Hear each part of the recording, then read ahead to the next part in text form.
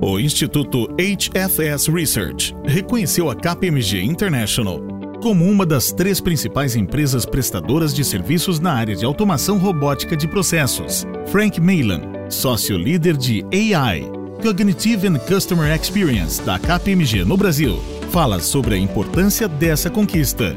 Esse reconhecimento da HFS é fundamental, né? A HFS é uma instituição reconhecida na parte de pesquisa, na área de tecnologias inovadoras, uso de nuvem, inteligência artificial, e colocar a KPMG entre as líderes para nós é muito importante. É um reconhecimento do investimento que a gente tem feito nos últimos 4 anos, né, onde a gente tem formado profissionais altamente capacitados nessas novas tecnologias. E é um esforço da KPMG de embutir essas tecnologias em todas as linhas de serviço que a gente oferece ao mercado. Então, para nós, é um pouco de visibilidade do mercado do que nós temos feito há alguns anos. Acho que a KPMG ela reúne um conjunto de atributos que geram esses diferenciais. Quer dizer, nós temos uma longa tradição em conhecer as atividades do back-office. A KPMG é reconhecida pelo mercado, né, na estruturação do departamento financeiro. A KPMG é uma assumidade na parte de contabilidade, até por conta da nossa atividade de auditoria. Nós conhecemos bastante sobre o funcionamento do RH, o funcionamento da área de tecnologia. E na medida que nós também temos um braço de tecnologia muito forte, a gente consegue associar essas competências para entregar um projeto de robotização completo. Né? A gente não olha apenas a tecnologia, a gente olha a tecnologia aplicada às atividades do RH, da contabilidade, e com um olhar completo. Um olhar sobre manter o compliance com normas, legislações, aspectos regulatórios, um olhar sobre a parte tributária das empresas. Então, a gente consegue fazer uma automação do back-office com todas essas competências reunidas de maneira integrada. Isso é um diferencial no mercado. Poucas empresas conseguem entregar um serviço com um olhar tão completo. A automação robótica de processos é uma tendência nas grandes empresas e pode ser um diferencial competitivo no mercado. O sócio fala sobre essa mudança nas empresas. Elas têm que se preparar para essa nova realidade, né? A gente não pode tornar o processo de robotização um processo simplista, imaginar que é instalar um software e as coisas vão funcionar.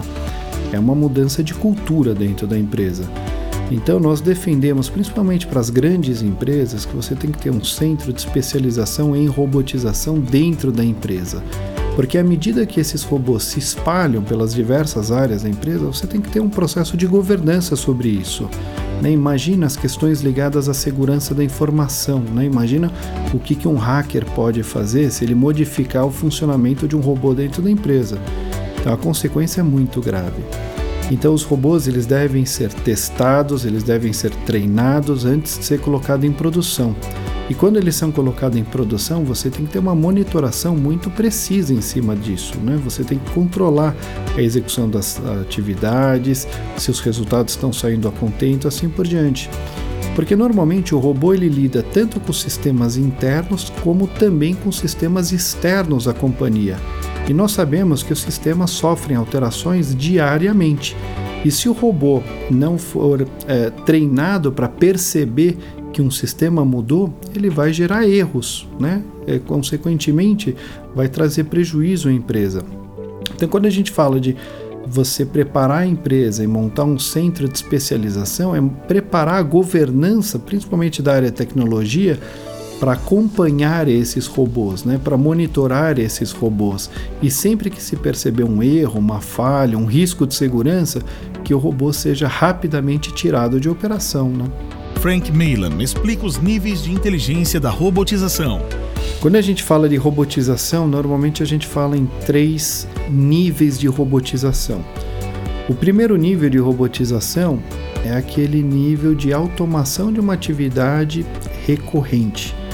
Então você implanta o robô dentro dos desktops, né, das estações de trabalho das pessoas que executam aquela atividade, e o robô, dentro de alguns dias, ele aprende sozinho o que a pessoa faz. E aí ele passa a repetir aquele trabalho e a pessoa ela deixa de executar a tarefa e ela vai monitorar a tarefa realizada pelo robô. Esse é o primeiro degrau.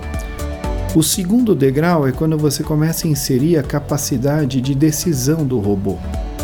Então você começa a implementar situações onde, consulta a taxa do dólar no site do Banco Central. Se ela estiver acima de tanto, faça isso. Se estiver abaixo de tanto, faça aquilo. Então você começa a embutir algum nível de decisão, que é alguma coisa que um funcionário, um gerente faria numa situação como essa. E o terceiro degrau, o terceiro nível de robotização, que é a mais sofisticada, é quando você coloca inteligência cognitiva. A inteligência cognitiva é você ensinar o robô a decidir, a pensar e a aprender como um ser humano faz. Então, além de fazer isso, ele lê documentos, ele interpreta documentos, ele toma decisão a partir desse aprendizado que ele teve ao ler esses documentos. E aí você tem, de fato, um nível de sofisticação onde o robô aprende e toma decisões, e ele está continuamente se sofisticando, ele analisa o mercado, ele entende o que está acontecendo no mercado e ele é capaz de tomar decisões. Meylan também destaca as áreas de operação em que o robô pode ser implementado.